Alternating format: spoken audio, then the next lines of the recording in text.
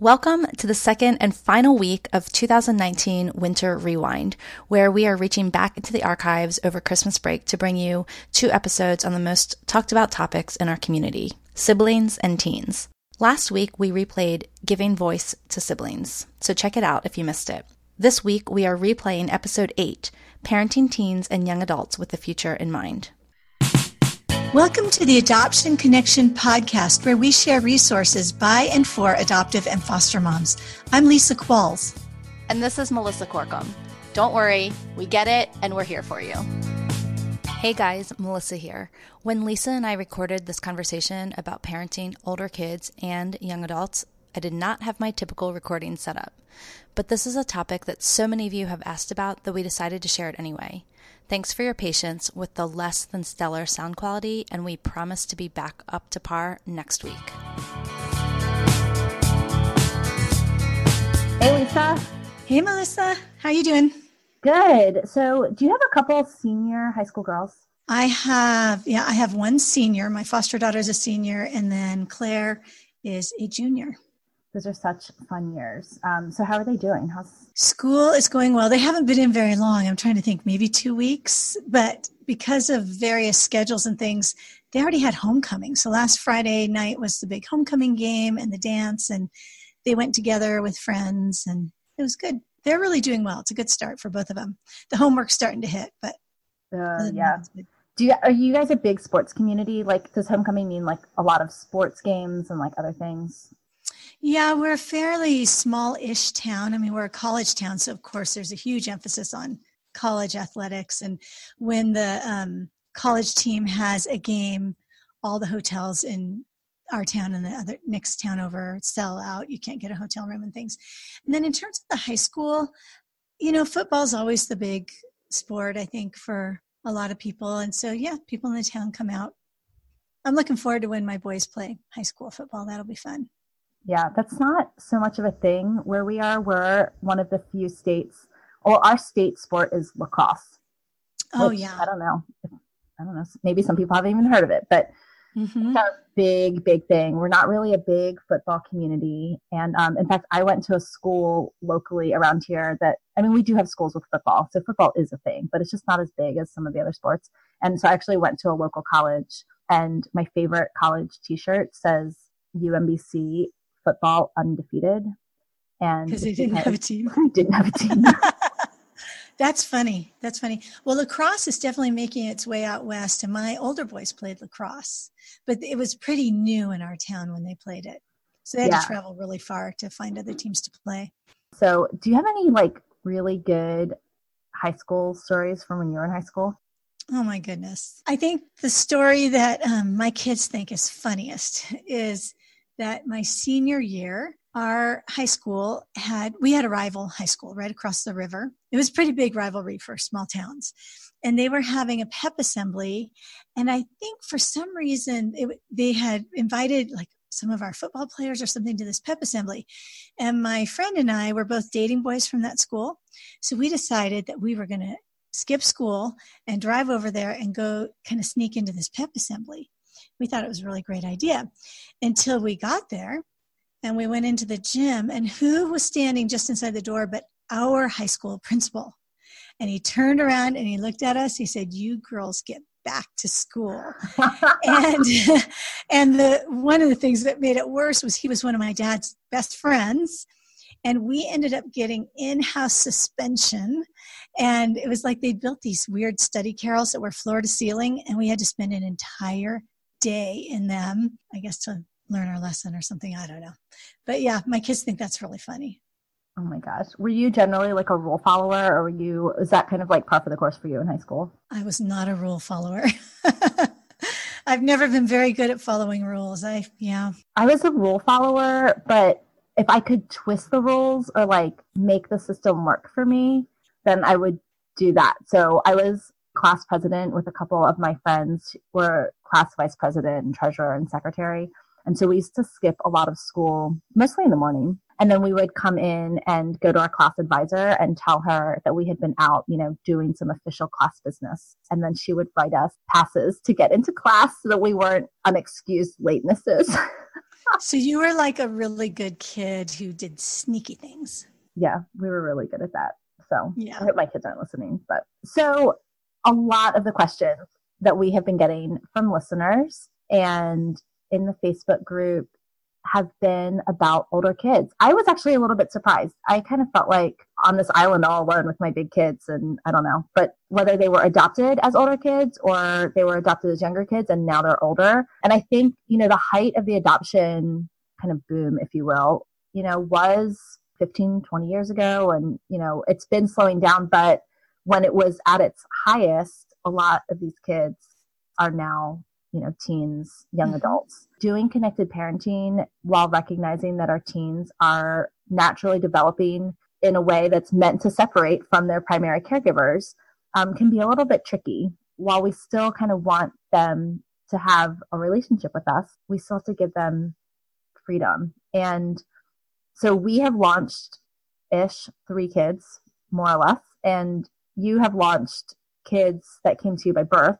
And you're heading in the direction of launching, I guess you have launched one. We have. We've launched 6 of our kids by birth and 1, our oldest adopted daughter, just recently, like weeks ago. Of course, your foster daughter is a senior, so you're right on the cusp of that. And even our youngest kids, we have younger boys, are kind of in that stage where they're starting to hit that teen adolescence, that starting to break free. Yeah. Situation. So we just thought this would be a really great topic for a whole episode.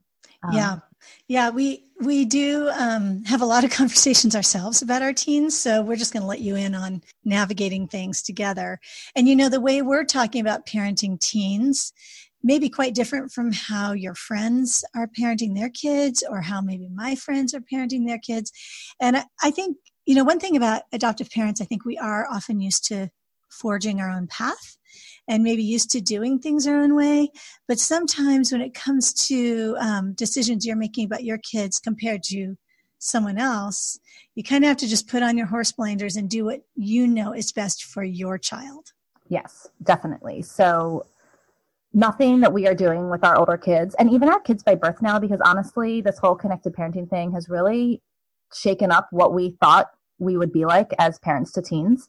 We're just not doing it the same way as the other people around us. And so we just have to kind of be confident in what we're doing and press forward. We have done it different ways.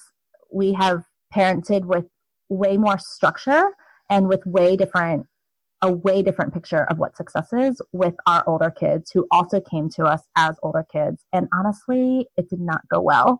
And it was really rough. And our relationship with them really, really suffered. I'm thankful that we had a therapist who was able to sit me down and talk a little sense into me. And she is so wonderful, but it's probably like the most direct. And she wasn't harsh, but just super direct about, what we were doing and really challenged me to define what success was. And based on that, kind of guided me in a direction to help me kind of write my path with my older kids. And I'm saying me here because my husband is way better at this than me. And so a lot of the things that went wrong, I will take full responsibility for. She said to me, do you want a continued relationship with them when they're older? And at this point, they had already left us and told us they never wanted to come back, which was really, really hurtful, obviously. And in some ways, it had been so difficult that a little bit, part of me wanted to say like, okay, that was nice. But I mean, obviously, that's not how I wanted. And I wanted them to be able to have continued healthy relationships based on that goal of success and not necessarily a behavior-based goal or even a skill-based goal, because I'm, as you probably heard in other podcasts and other episodes, really, really into self-improvement and I'm goal-oriented and I'm task-oriented, and moving away from checklists was really, really hard for me. Right. I think when our kids are younger, we get to set up a lot of structures. We have to let go a lot of that as they get older because their lives become very full with other things like school and jobs and sports and all kinds of things that we have to have a looser hold on them, as they get older. And I think one thing that happens with our teens that come to us from hard places, from trauma, is that for a lot of us, we've been working very, very hard to build attachment, to build secure attachment with our kids. And we've talked about this, I think, a little bit in a past episode. You know, as Melissa said earlier, there comes a point in a natural progression of a teen's development where building that deep connection or attachment anymore, but you're wanting to maintain and build connection. And so for me, I've had to, with my older adopted child, come to a point of saying, you know what? I want a relationship with her and I want to have connection with her. And I don't know exactly what that's all going to look like forever, but I can release some of this at one point all consuming maybe need on my part because it was my goal or whatever to create this secure attachment and just accept the relationship for what it is and for who she is and try to build connection for the future so we can share our lives together. I would say forever, but forever while we're both alive.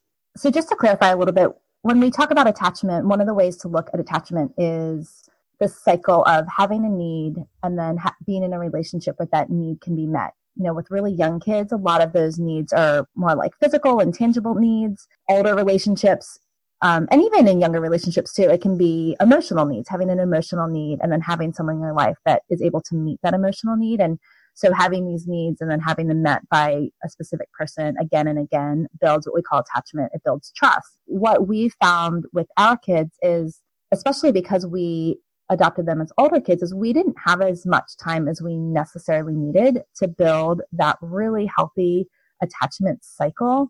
We had to realize that sometimes our kids, if they struggled with attachment because of so many broken relationships in their past, we might not get to the point before they stopped living with us that we would get to the point where they could trust us for some of those needs. But even though there wasn't that innate trust about how we could meet their needs, we could still maintain a connection. And I used to really get my feelings hurt when my kids would go in other places to have their needs met and feel like I had been such a failure. I've just come to realize it's just part of the cycle of attachment. It's part of some of the limitations of relationship when you just don't have as much time with kids, or, you know, even if you've had your kids from an earlier age, but if they do have attachment struggles, it might just be a lifelong battle to really have an attachment with a parent figure. Yeah, I agree. And, you know, part of attachment is being a secure base for someone. Maybe we're not going to have that incredible secure attachment with some of these older teens, older kids, but we can still be a safe landing place for them, somewhere where they know they can always go, where they will always be loved, where they will always be accepted. And, you know, we can let other people at this stage do a lot of the correcting with them. I mean, coaches, teachers, youth pastors, friends. I mean, even just this last weekend, one of my boys was having a bad attitude about his position in the football game on the team. And so I tried to kind of say something to him, but he didn't want to hear it from me. So I went to one of his coaches and said, you know what, you need to talk with him. So letting other people take some of those roles on, I think, is really good at this point. Yeah. And I actually thought I had a different role, or I put in my head that I had a different role. I really thought coming into parenting that it was my job to be hard on my kids so that they were prepared to go out into the real world. I was trying to protect them. I didn't want them to get out into the real world and be like, oh, no one ever told me that, you know, I was going to have responsibility or hold my commitments, or I don't know, whatever the case may be. And so I kind of felt like it was my job to be the one that pressed all the buttons and made sure that they were ready. This goes back to like that skill thing. Right. And I can do that with my kids who have really secure attachment that I've had from the womb on forward in some ways, but especially with kids that have attachment struggles and definitely are not attached to me. I don't really have the trust and the right in their life to be that person. And it just sets me up to be the bad guy, and it sets them up to want to leave and not have connection with me. And so I had to really, and actually this is something else that our therapist really challenged me on, was switch your role. You need to be the safe place. You need to be the encourager. You need to be positive. There are other people out there that will let your child know if they're not doing the right thing, and they will stumble and they may come up against some challenges in life where they may not have been ready to do the adult thing or whatever is expected, but they're going to need to come back and have a safe place to land when there's disappointments or when they struggle with something. You're not going to be able to prepare them for all the challenges in life. So what you should do is just prepare them to have a safe place for when there are challenges in life. And so that is still something I have to remind myself of all the time. But it was such a huge paradigm shift for me and really, really important in our relationship with our kids. And I think the other thing that's important with teens and young adults is to really figure out what your parenting priorities are. What really matters? What is really important? Their safety is important. What do you think? What else is important besides safety? Honestly, we kind of land there. I know if it's not an immediate safety issue, and I am the queen of drama. So I'm not talking like a trumped up safety issue. Like if you do that, you might a 1 in 5,000 chance, like get kidnapped off the street or something like that. Like I'm talking like a legit, don't go jump off the 15-foot cliff into 3 feet of water, kind of like safe. No questions asked. If you do that, you will get hurt or die. Safety. And other than that, we have really tried, as our kids have gotten older, to really let a lot of other things go, like hygiene. I know we really want to control this, and we don't want our people to go out in the world stinky or smelly or wearing the same clothes for 3 weeks in a row. Trust me, I'm a wellness coach. I can make that into a safety issue if I really, really want to. Mm-hmm. But honestly, people, it's just not. And I can tell you that because I have boys that have gone weeks without showering or without changing their clothes. And you know what? They're still alive and they didn't even get sick. For my kids now, that is one positive part of peer pressure, is my boys actually care what they smell like. Maybe slightly, unfortunately, they also care about their clothes a little bit. Not that their clothes have to be really fancy. They just have to have the right logos, which I hate that, but it's important to them. So they buy a lot of their own stuff. Yeah, I think that we really have to focus on what's important. And with my girls, the hard part is clothing in terms of modesty. And I've sort of decided with my foster daughter, she's just about 18.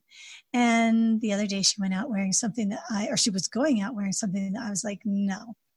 And she argued and argued back and forth. And I thought, you know what? It doesn't really matter. I would prefer that she not dress like that. It wasn't horrible or anything. It was just not up to my standard. Actually, it was a length thing, so it wasn't down to my standard.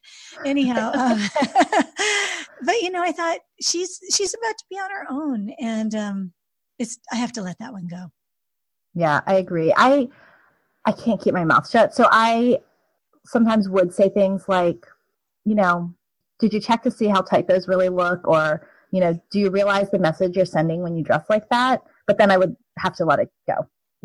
I didn't want them to be ignorant about it, but like you said, you can't control it. And, once they left, they could do whatever they wanted. And we picked way too many of those battles the first go around with our kids. And they did. They just left. They just were like, we don't want to have to be controlled like this, and we don't have to be here. And they found other places to be as they were old enough. Again, I think when we start feeling like we're in a control battle with our older kids, it's important to step back and think, is this something that's worth losing my relationship with my kids over? And I know that sounds really extreme, but it happened with us. We did lose our relationship with our kids for a period of time over things like clothing and music and media and hygiene. Yeah, sometimes we have to allow our older kids and our teens to even make some unwise decisions and let the natural consequences happen. And I know some of our kids we're talking about have cognitive challenges. They have prenatal exposure that cause and effect is a problem for them. But at some point, they're going to be on their own. And we're talking about teens. They're going to be out on their own, and they're going to make decisions that may not be wise. So if they make an unwise decision while they're still home, at least we can help them process the results and the consequences of that. Maybe it will make an impression. Some kids it may not, but hopefully with a lot of them it will. Even as your kids get older and they do start to spread their wings and they go do their own thing, they will make mistakes, and they will find themselves in situations where they're going to need someone. And you really want that someone to be you. If they left, or if your relationship hasn't been repaired in such a way that you can be that person, they'll find that person somewhere else, and sometimes really in not healthy situations. And we've experienced that with our kids, to be able to turn that ship around. And our kids were gracious enough to give us a second chance. And then, we just had to be really disciplined about remembering what a gift it was to have a connection with them and again, picking our battles. And so the direct thing that our therapist said to me at some point was, you have to stop asking questions. Every time you ask a question, it comes across like you're being critical. And you may be just curious, but it's coming across as critical. And so she challenged me for 6 months to a year to just smile and nod when we were talking to our kids and use the words, thanks for sharing, and not really say anything else. And slowly but surely, they started to understand that we were a safe place where they could share what was going on in their lives and get encouraged and be listened to and not be criticized. We're still kind of working through that with one of our kids, but it's definitely better than it was. I think that was seriously the hardest 6 months of my life, but it was well worth it. That would be really, really hard for me. Now, were your kids at that point, they were out of the home though, right? You weren't doing day-to-day parenting. So, you were in a position where you could just listen and not need to deal with their behavior yourself. Right. But honestly, these particular two of our kids, really, even when they were in our home, their behavior was stuff that really, if I had dealt with my own stuff, is stuff that I could have done that with. It was not aggressive behavior. It wasn't safety behavior. It was good practice because now we have a 13 and 15-year-old that are coming up behind them. We're practicing a lot of that. And these are kids with more attachment, healthier attachment. And so I do know I have a little bit more leeway, but we are asking a lot less questions and just doing a lot more listening. They are staying connected with us. I know that at 13 and 15, sometimes, people say, well, we lose our kids to their room, or, it's kind of like always headbutting. And of course, they're definitely finding their own things to do, and they don't always want to hang out with us, but sometimes they do choose to. And I think it's because we have really, really been super intentional about not being the parents that are just critical all the time and always questioning and always just wondering. And we've really just decided to show with our actions that we're going to trust them and hope for the best. We did get a question that we thought we'd put in here that we could talk about. And the listener asked us, she said, my biggest challenge right now is that I have a hard time knowing what is okay and what isn't as far as letting my 15-year-old spread her wings.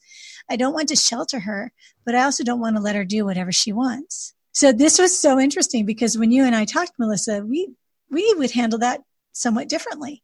Yeah, I mean, you guys already heard.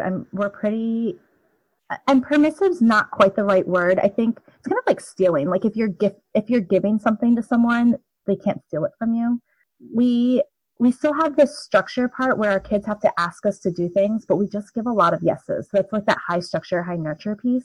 We don't let our kids walk all over us or speak to us however they want, but they also haven't resorted to that in a long time because when they speak with respect, we have chosen to not die on a lot of hills. And so we are, with our blessing, giving them the freedom to spread their wings. But I know you're doing that a little differently with your kids. So talk a little bit about that. Well, here's a funny example. Just this summer, we've been letting our boys, both of them, ride to the pool and to the gym. And, we live in a small-ish, really quite safe town. But it was hard for me to give them that kind of freedom. And then all of a sudden, one day, Ebenezer calls me from his friend's phone and says, Mom, we're riding the bus to the mall. Okay, well, first of all, our mall is very, very small. And our bus is a free bus. There are two buses. One runs one route and one runs the other, and it's free. So, but I was like, I don't know about that. And my son, Noah, who's a young adult now, he was like, Mom, he's 13, going on our little bus to our little mall. He'll be fine. But it was sort of like I hadn't yet wrapped my head around that kind of freedom for the boys. So for me, I think it's harder to sort of release some of that. And, when Claire started driving, we got this app, which Melissa would never do, but I love. And it's free. It's called Life 360. There's a paid version, but I just have the free version. And basically it's on their phones and it just shows me where they are. And I just feel better. And it's not like I'm spying on them by any means, but I just feel better knowing where they are, that they're safe. If they actually came in by their curfew, because we do have a curfew, I definitely hold on more than Melissa does. But that's what makes us great, is that we're different in how we parent our kids too. Yeah, I think that app would be great. Like, I would probably only use it if I thought my kid was dead in a ditch somewhere. I probably wouldn't actively like figure out where they were going. And I will disclaimer this to say our youngest has a lot of developmental challenges, and we do live in an area and in a situation where it's easy to not give freedom because we don't have access to a bus or public transportation. I mean, we literally live in the middle of nowhere. And so with him, and because he's so amenable to it, he's very easy to high nurture, and he can be really happy with us if we play our cards right. We do not do this with him, but I think we would if he really started pushing back against it. But he hasn't, and we've really tried to make it a situation where we can have a lot of control over where he is and what he's doing. For him, it really, is much more of a safety issue than it would have been with some of our older kids. I just want to lay that out there to say that I know all of our kids are different, and we have to take into account all the different pieces, because I know even Lisa, your boys have a lot more freedom than what we would give our youngest son, and they're about the same age. But like I said, we live in a situation and that we can monitor that a little bit differently without having it to be like, but all the other kids are, because in our area, not all the other kids are doing any of those things because we live in the middle of nowhere. Yeah, it's interesting because we actually don't live in town, but we live right on the edge of town. So my older kids really didn't bike into town much at all. But I think for my boys, being with their friends and being at the gym is such a part of who they are, playing sports and stuff, that they're willing to bike in. But we're definitely not in the middle of nowhere. We're just on the edge of somewhere, I guess. So I think another thing I want to bring up is that it's really easy to get caught up in the ridiculous with our kids. A lot of our kids, they can argue like nobody's business. And it's really easy to get sucked into that, which is completely non-productive. So, Melissa, tell me, how do you avoid engaging with all the ridiculous, the arguing, the blaming, the saying cruel things? How do you do that? I don't do it well, but I think, again, going back to experience, I used to engage in a lot of that, and it ended terribly with our kids. I do a lot of imagery in my head, thinking about being the lighthouse, picture it as a storm, and just really big emotions coming out in really nasty things. I also think about a roller coaster, a kid getting on an emotional roller coaster and then me just staying on the platform. I'm here for you when you get back. Have a safe ride. I think it took a lot for me and a lot of mindfulness for me to realize the visceral reaction I would have when certain things were said. And then I had to remember that not to pay attention to the words, but kind of understand what it was telling me, where it was really coming from. And so to understand that things like, you never do anything for me, which I'm a acts of service love language girl. Like, that's how I love people. So for someone to tell me I've never done anything for them is literally like putting a knife in my heart and twisting it really hard. So things like that, things like, you're not my real mom, or, you're the dumbest mom ever. I mean, just all the things. And even just dumb arguing. Like, I don't know about your kids, but our kids have this just insane ability to ask questions in a way that almost felt like they were using logic, but would rope me into this like ridiculous argument that really had nothing to do with logic and was all wrapped up in downstairs brain, reactionary, not thinking at all from either one of us.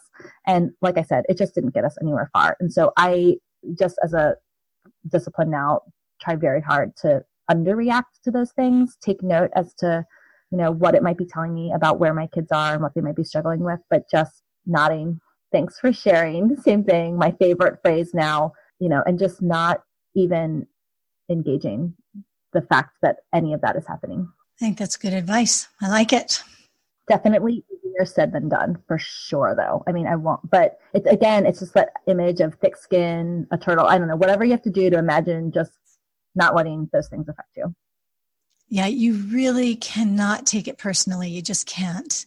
Because if you do, it will be so disheartening. And that's where I struggle is, after a while, it hurts me and I feel so sad and so defeated. And I know I shouldn't take it personally, But it's hard. It's hard to have someone saying cruel things about you and the way you parent or who you are as their mom. And it does wear me down. And I definitely sometimes feel discouraged. But overall, I think when I cannot take things personally, I do better. So what about when teens are actually ready to leave home? Any thoughts about what you recommend, Melissa, for kids about to leave home? I mean, I was just thinking about this question myself. We've had kids leave in such different ways. Most have gone to college, but they haven't actually moved away. They've gone to school here. But we've had one son go fairly far away from our perspective, across the mountains over to Seattle area for an internship. And then my daughter, Beza, has now gone to San Diego for Job Corps. There are things that we've done to prepare them to transition out, mostly trying to help them learn how to manage finances. That's been important with some of them. My kids from an early age learn how to do their laundry. They know how to cook, things like that. How about you, Melissa? Yeah, well, I think, again, just because of big family, and your family was even bigger than ours, our kids fended for themselves in a lot of ways, laundry, food. Again, our kids came to us as older kids, and so they had a lot of life skills just because of survival. Mm-hmm. We launched 2 of our older kids to Job Corps, and I know you just did that with one of yours. And, there are a lot of positives and negatives about Job Corps. But if you have a teen who's struggling with transitioning or struggling with just being in your home because of attachment issues, Job Corps can be a really great option, and it provides a lot of freedom with a lot of structure. Our kids went under 18, and so there was even more structure for them because their, Job Corps turned to look at us for permission for a certain amount of things. It gave them an opportunity to finish high school. It gave them an opportunity to learn from other people. It gave them some life skills. It gave them an opportunity to see kind of the way other people handle responsibility, and some of the life skills that they learned were things like getting their driver's license. They learned a trade, which they were able to use to get a job. And one of our kids has done really, really well with that and really taken advantage of being trained in a trade and having the help of a job counselor and all of those things. So I would just say there are lots of ways for your kids to move out from you. And again, just focus on being as helpful as you can, encouraging as you can. And it can be really hard. Sometimes our kids have behaviors from their trauma and their attachment that make it really hard to want to be the encourager. But this is like where you have to kind of pull up your big girl panties and do the adult thing. I'm only saying that because I've done it both ways. And like I said, you don't want to end up where we did. I still struggle. And it's very easy for me to tell you what the better way is here, but I want you to know that it's still super, super hard. But I do know that when I get it right in that way, the relationship benefits are so, so worth it. Well, and I think the beauty of your story is that it's being restored. The relationships are being restored through your willingness to parent them as young adults, parent them differently, to be humble, to seek forgiveness, and just be willing to open yourself up to have a relationship with them again. Instead of, it would be so easy to say, we're done, and put up kind of a barrier, especially your kids came to you so much older and it was really difficult. But I think it's a beautiful example of the way God can work in our hearts and in our kids' hearts and bring relationships to a more beautiful place, even if they weren't that way at a certain point, at an earlier point. Well, thanks. We're definitely still on a journey, and again, one day at a time, and it's easier said than done. And here at the Adoption Connection, we are just blessed to be walking alongside so many of you. Thank you for all of you who have given feedback about the show and continue to share your struggles with us. And so we just feel really honored that you're letting us speak into your lives a little bit and share this time with you. Yeah, we really love it. This podcast is one of the highlights of my week. I love recording it. I love everything about it. It's a lot of fun. And I do want to mention too, we've mentioned it in the past, that We do offer private one-on-one coaching for anybody who needs some extra help. And Melissa in particular is taking new clients right now, or I don't know if clients is exactly the right word, new mentees maybe. So if you have something that you need some one-on-one help with, Melissa's available. I'm available a tiny bit. She's available a little more. And we'd love to help you out if you need our help. And you can find information about that on our website, theadoptionconnection.com/services. We will be back next week with a new episode on open adoption. Before you go, we'd love to connect with you on social media. You can find us on Facebook or Instagram as The Adoption Connection. Thanks so much for listening. We love having you. If you enjoyed this episode, please leave a quick review over on iTunes. It will help us reach more moms who may be feeling alone. And remember, until next week, you're a good mom doing good work, and we're here for you. The music for the podcast is called New Day and was created by Lee Rosevier.